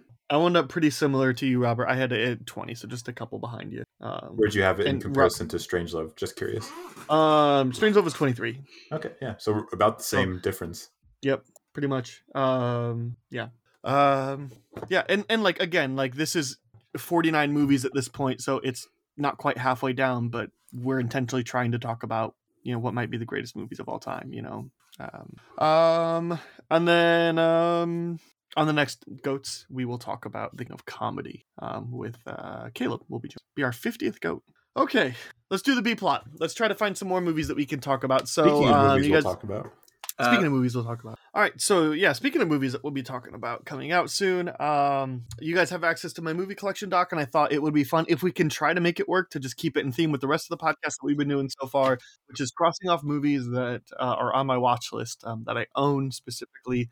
Movies that are highlighted in blue, I've never seen before. Movies that are highlighted in pink are movies that I have seen before, but it really has been a while. Or it's just one of those, like, I really need to give it another shot. Like, I know, like, I have The Thing highlighted in pink because it's just like, I really need to give that movie another watch and more fair viewing. Obviously, we're not going to talk about The Thing again on this podcast. So, I mean, maybe at some point down the line, but I wouldn't use another GOATs week to do it. So anyway, I perused, I found some examples of some things. I think in general, I want to try to avoid things that have already been in polls. I'm not opposed to them coming back at some point, but I just think we have a lot of options right now. Let's try to avoid something that's been in a poll already. Let's try to remember the GOAT rules. These are movies that might be considered the greatest of all time, even if it is for a specific category or specific performance or something like that. Has to have been released before either of us were born, so 1994 or earlier. Let's do maybe like 2 or 3 at a time. We can each kind of give a little bit, and if it's on the list, then you just like cross it off. Robert, I'm really curious. What are some of the ones that you have pulled first? I pulled out 19 of these. Okay. I have 1, 2, 4, 5, 6, 7, 8, 9, 10, 13. Also 19. All right. So I'd be interested to start with Double Indemnity. I don't know if that's one we had on the list before. Or on the I believe we had it, and it lost out to The Apartment. Okay. Well, that's a good one to start to knock off then, because that's one I know I wanted to watch. So if you don't mind me chiming in, I had way more than just like 19, but I narrowed it down to a few. One of the ones that I didn't have included was Double Indemnity. So, well, that's the other thing is like that I had it on my long list, just not my short list. But right, I had a longer list, but I tried to cut out ones that I had seen that we had both seen. So these are all the ones that I have are ones that I have seen, and you haven't, or that neither of us have seen. Okay. So in that case, I think we also had Mr. Smith Goes to Washington, right? I mean, I've never seen, but like we had it on a poll before. I think I want to say we did. I can't remember what it would have been with. How many are we trying to come up with? 5? We need 5 brackets because we 5 decided last time we were doing this, or like I think after we decided that you really want to get the Before trilogy in here. And I know that technically the second and third film wouldn't qualify, but if we're going to watch one, let's just get the whole trilogy done right away. So locked into one of the weeks for sure, we will cover all 3 of the Before films. So that is going to count. I know 2 of those don't technically count according to the parameters, but if we're going to watch one, I'm going to want to watch the other ones. And so I got to get it in the schedule and we can talk about it. So we'll do the Before trilogy as one of our for sure. That means we need 5 brackets of 2 films each. Well, do you want to start with like silly comedies? Sure. Because I have Clue and Monty Python's Meaning of Life. Meaning of Life is the one Monty Python feature I haven't seen, but I have seen Clue a long time ago. Mm-hmm. So, let's see. Any comedies that I had on here? I was about to say, on my list, I don't think I listed any comedies. However, I do think that would be a pretty good pairing to do Meaning of Life. I blanked on the other one, but Clue. As a pairing. Clue, yeah. I mean, is Clue well received enough to kind of fall into this category? I think so. Okay. I hear lots of people. I would say it's got more of a cult following than it did an initial following, but I would still say it's probably still worth bringing into the discussion. 3.8 on Letterboxd. Everyone but one person that I follow on Letterboxd has 3.5 or higher stars. Okay. Yeah, I mean, as far as movies that like could be considered a comedy that I had written down, in addition in these, that could kind of qualify would be I had The Wizard of Oz and Rocky Horror Picture Show, but I think didn't we just have Rocky Horror Picture Show? I think we had Rocky Horror on one of them. On the like in a bracket. Yeah. Okay. Wizard of Oz is an interesting one. That's one I have not seen since I was a little kid. Neither have I. I think I like having a third person here because my instinct is to just say, Joseph, choose 2 out of those 3, and we'll make that one of the matchups. I think that's a good instinct to have. So yeah, then we have a kind of a comedy, unless Joseph has other potential ones that could fit in the comedy realm. That would be goat territory. Caddyshack might work potentially, but at the same time, I don't know if it would work in the same vein as Clue and Monty Python. It doesn't necessarily have to be in the same vein, just in the same genre. True. Yeah, that's true. Yeah, I've seen Caddyshack once. I really liked it. That's a really interesting one. And it's different than films we talked about because a lot of times we talk about these films that are, you know, artsy and whatnot, and so like yeah, so that would probably be more in like a comedy goat conversation than like an overall goat. Yeah, which is fair. Like we can absolutely do that. I don't have any like hesitations about that. So Joseph, want to pick 2 of those 4? If you're good with that list, Aaron. Yeah, I mean, sure. So Clue, Monty Python's Meaning of Life, Wizard of Oz, and what a weird and Caddyshack. Pick 2 of the 4. Let's go with Caddyshack and Life of Brian. Nope, it's Meaning of Life. Meaning of Life. Okay. My bad. I don't know why I said Life of Brian. Monty Python movies with the name Life in it. Yeah, right. That has to be it. This is great. I've seen both of these movies before, but it's been... I think I saw Caddyshack once in college and Monty Python's Meaning of Life once in high school, and I remember being pretty underwhelmed with that, but I've been really excited about it. I don't think I've seen either of them, actually, so I guess I need to cross those off my list. There we go. Let's see. Joseph, why don't you rattle off a couple that you had listed? Yeah, go for it. Just in general. Well, not so much in general, but pairing that might work in the vein of maybe a war movie against a war movie. The Bridge on the River Kwai and Lawrence of Arabia might be a pretty good pairing. So I did think about that. 2 things, though. Robert really doesn't like war movies. Well, those would be different. I'm interested in those. I'm kind of bored of like new war movies, even though I'm being hypocritical when I talked about that with Come and See. Sure. But my only thing, we've definitely had one of those on a poll before. I think it was Lawrence of Arabia. Yeah. And if I recall, I think that one even won, and we changed it because we weren't going to have the time to get around to it. Because it was going to be like 3 hours. It's a 4-hour long movie. And I think even Bridge on the River Kwai is also like really long. So like I'm not really comfortable in my personal schedule to pick a movie that's going to be longer than 2.5 hours. Yeah, no, I can definitely understand that. So I would certainly love to get around to Lawrence of Arabia at some point right now. But with doing this every week, and most weeks it's 2 films, except for these Goats ones, the Goats ones are kind of a nice, that's a hard thing to kind of squeeze into the schedule. It is. So I think at this current stage with my current schedule, I'm not super comfortable with putting especially if we're already going to have the Before trilogy be one of them. I mean, I know they're all relatively short movies, but that's going to be 3 movies. Go watch the Before trilogy in its entirety in one Lawrence of Arabia sitting. So yeah, true. Not quite. So but yeah, I did list a couple other movies. Just throw a few out.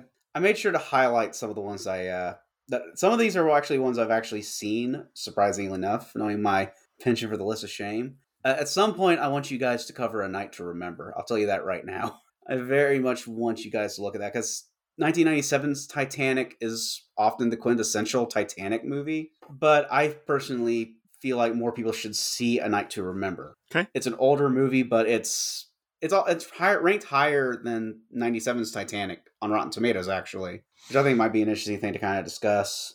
So it's just a Titanic movie? I don't really know much about that one. Yeah, 1958, if I remember right. So true story?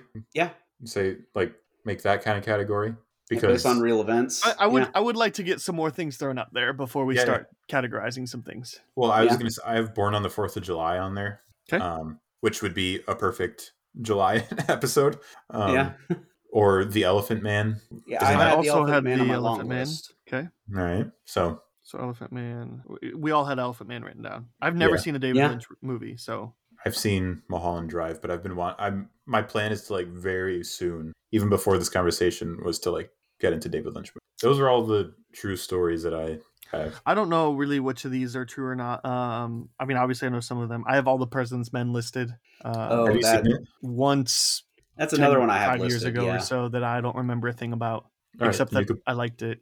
Yeah, you can put it on there. I've seen. Though I'd prefer to stay. That was on my list too. Yeah, that we've both seen. Yeah, I mean that's fair. Even I mean if it's it's been, one like, of a those long I time could ago. not tell you a thing about the movie though. So that's kind of where I'm willing to throw it in the conversation. Like, and even though, like, I'm not going to throw in something like, I know I have a couple of the Godfather films highlighted because I saw them once 6 years ago, and then I saw the first one again recently. But it's like we don't need to do that.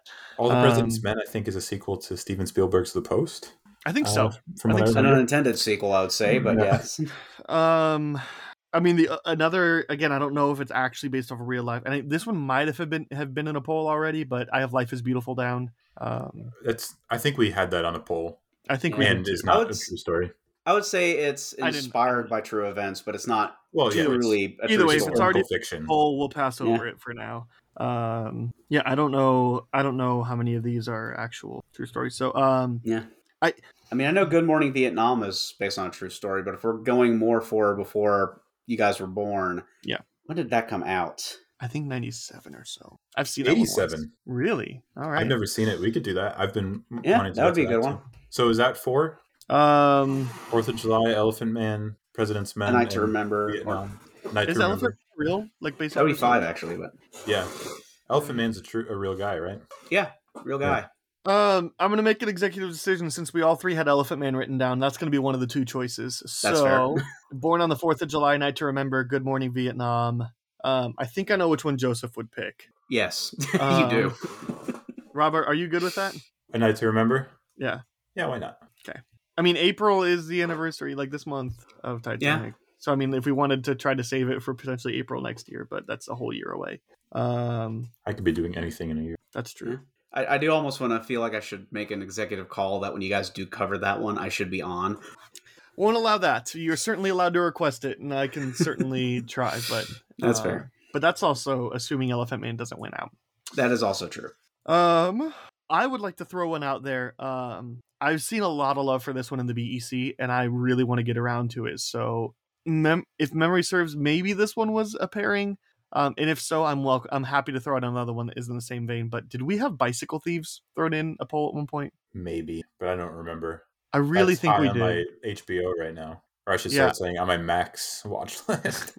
That one is always in like the top half of our BEC. So like that, like it's got really good clout, and it's one of those that I want. 22. Is it? I was gonna say I think we've already had it on there. So if there's if we're not cool with that, I'd love to also do. I know Tokyo Story has made our BEC quite a bit recently, and it's consistently like a numbered. It's never an honorable mention. Those were two that I'm like, I'd really like to see if we could throw in one of those into the poll. Yeah, and I mean, looked up Bicycle Thieves. It's an Italian film, and if we wanted to kind of lean possibly into a category that's foreign language, international, I mentioned it earlier, but I may have been before the podcast, but Battle for Algiers would be a pretty good one to have in there as well. That's one I'm probably going to watch pretty soon. For some reason, I think I just missed any international movies when I was looking through, so I'm good with those 3, picking 2 out of those 3, unless you guys have one or more to add. I also have Ron and Rashomon. I've seen Rashomon very recently, so I wouldn't really want to do that. But besides that, yeah. So then I have... So if you have Battle for Algiers, and I have Bicycle Thieves, and then we have Tokyo Story and Ran. That'd be kind of the 4. All right, go for it, Joseph. What do we got? Pick 2 of the 4. I'm looking up Tokyo Story right now to my own curiosity. Was Ran the Kurosawa Shakespeare adaptation? I believe so. Yeah, I'm interested in that. We've done a few Kurosawa, though it is 242. Yeah, we did. But runtime? Yeah. I might put Ran or Ron, however it's actually supposed to be pronounced. I think I just said Ron out of a weird flub. But I feel like that one should be put in a different pairing almost compared to Battle for Algiers. I agree with that. Double check. Let me double check that real quick. Because I'm thinking like when they were released as well. Give me a second as I Google. How many more pairings do we need?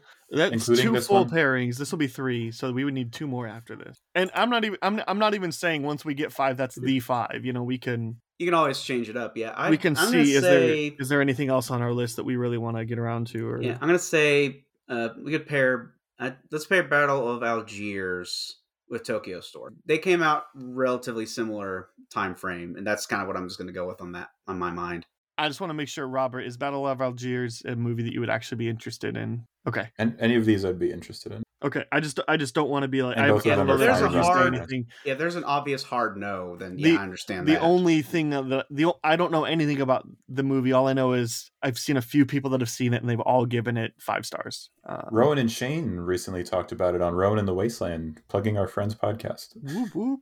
All right, so Tokyo Story, Battle for Algiers. Okay. If we want to go with silent movies, again, I've got Modern Times, Gold Rush, City Lights, all on the list.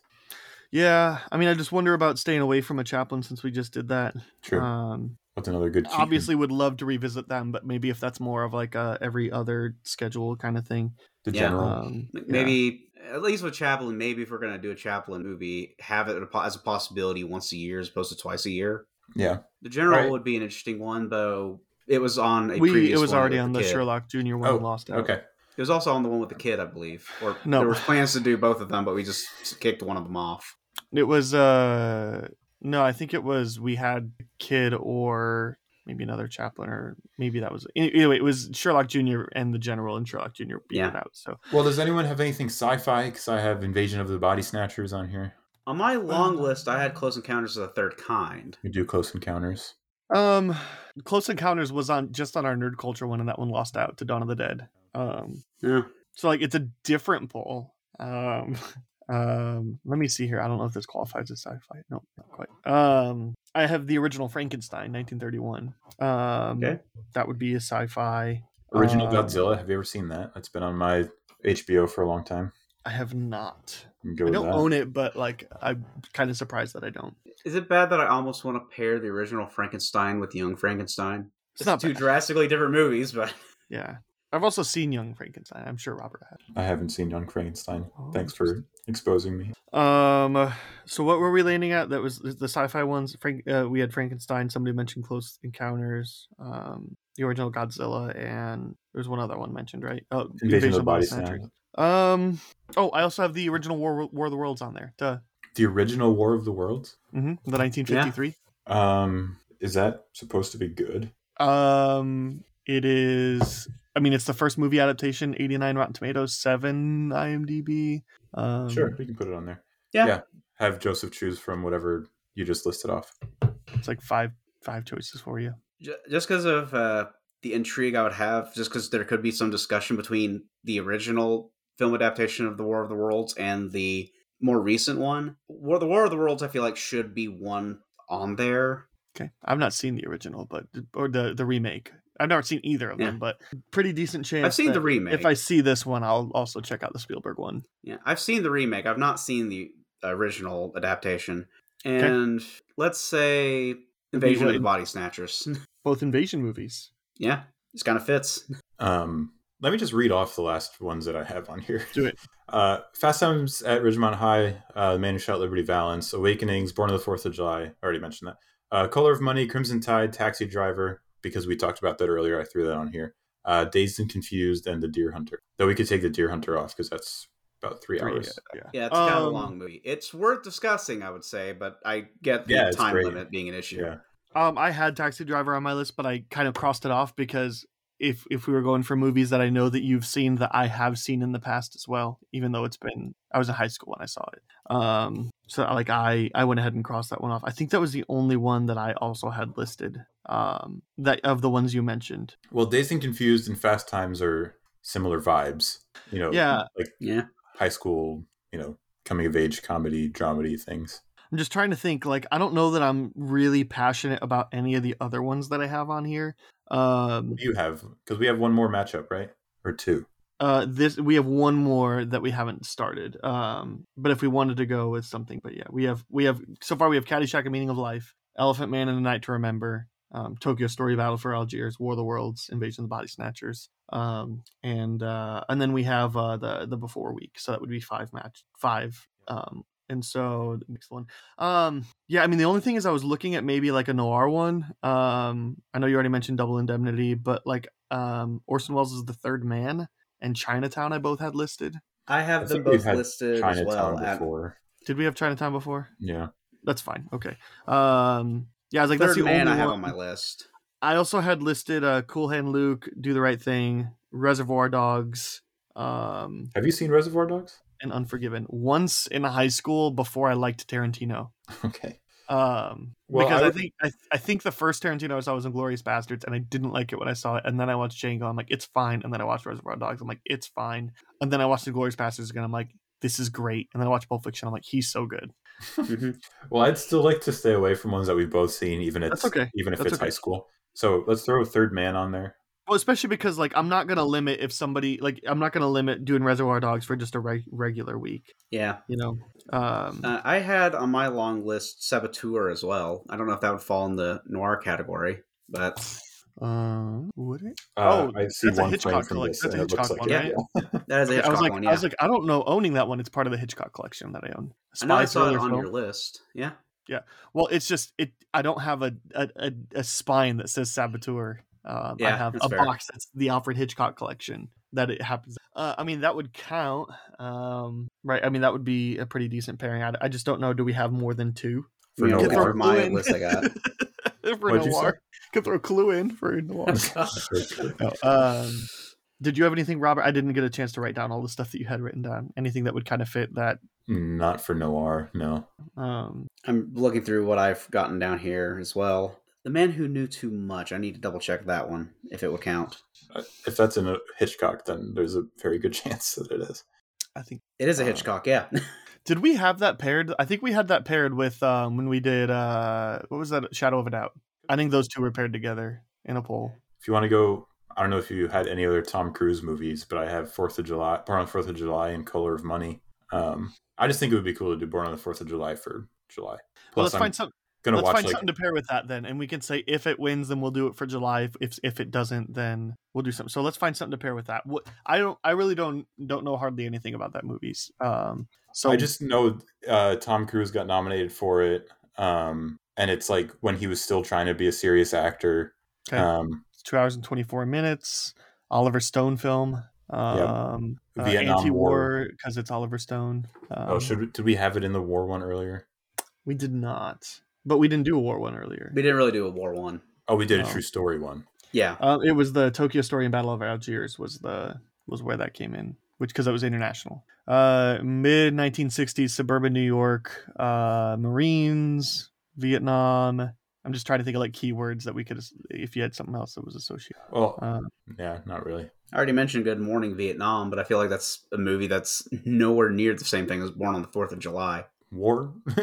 War, and that's about the only thing. Yeah. I don't care. That's close enough. I feel like one of them is more serious and one is clearly a comedy. I mean, Good Morning Vietnam is July, still a drama. It's got some good moments to it. Yeah. Born on the 4th of July, Good Morning Vietnam could throw Crimson Tide in there because it didn't, unless that's 95, which is the year you were born. So yeah, I think it's close enough. What about Platoon? Platoon is another one that would fit if it was released at the right time. It came out in the 80s. I've seen it. Okay, I have seen it. I've seen it several times in high school. Then, yeah, let's not. It's just been since high school. But I was gonna say we could throw in Born on the 4th of July and Platoon together because those are both Oliver Stone. Yeah. All right. Either way, Born on the 4th of July and I think we should start wrapping this up. I agree. Yeah. Let's go with Good Morning Vietnam. Okay. And whichever the winner of that is for sure the July. Yeah. Guess we used to watch either of them, actually. There is our matchups listed. So they will go live on Twitter on Thursday, and I'll run them for 3 full days. So they'll end 36 hours after not 36 hours, that's wrong, 72 hours after they go live. Can you still do polls? Like, genuine question. That's a good question, actually. Yeah, because I think you have to have Twitter Blue do polls. I don't know if you rescinded that or not, but as of like, oh, you did it the other day, didn't you? Yeah. I don't have Twitter Blue, and I'm still allowed to do them apparently. All right, yeah, me too. I am curious though. Like I did notice because I thought about doing it the other day. I can't do Twitter polls like and schedule multiple. You can't schedule a poll. I think that's dumb. That's why it was late last time. So I will put them up sometime Thursday, and I will run the poll for 3 full days, and then that'll be it. And so it'll end on Sunday.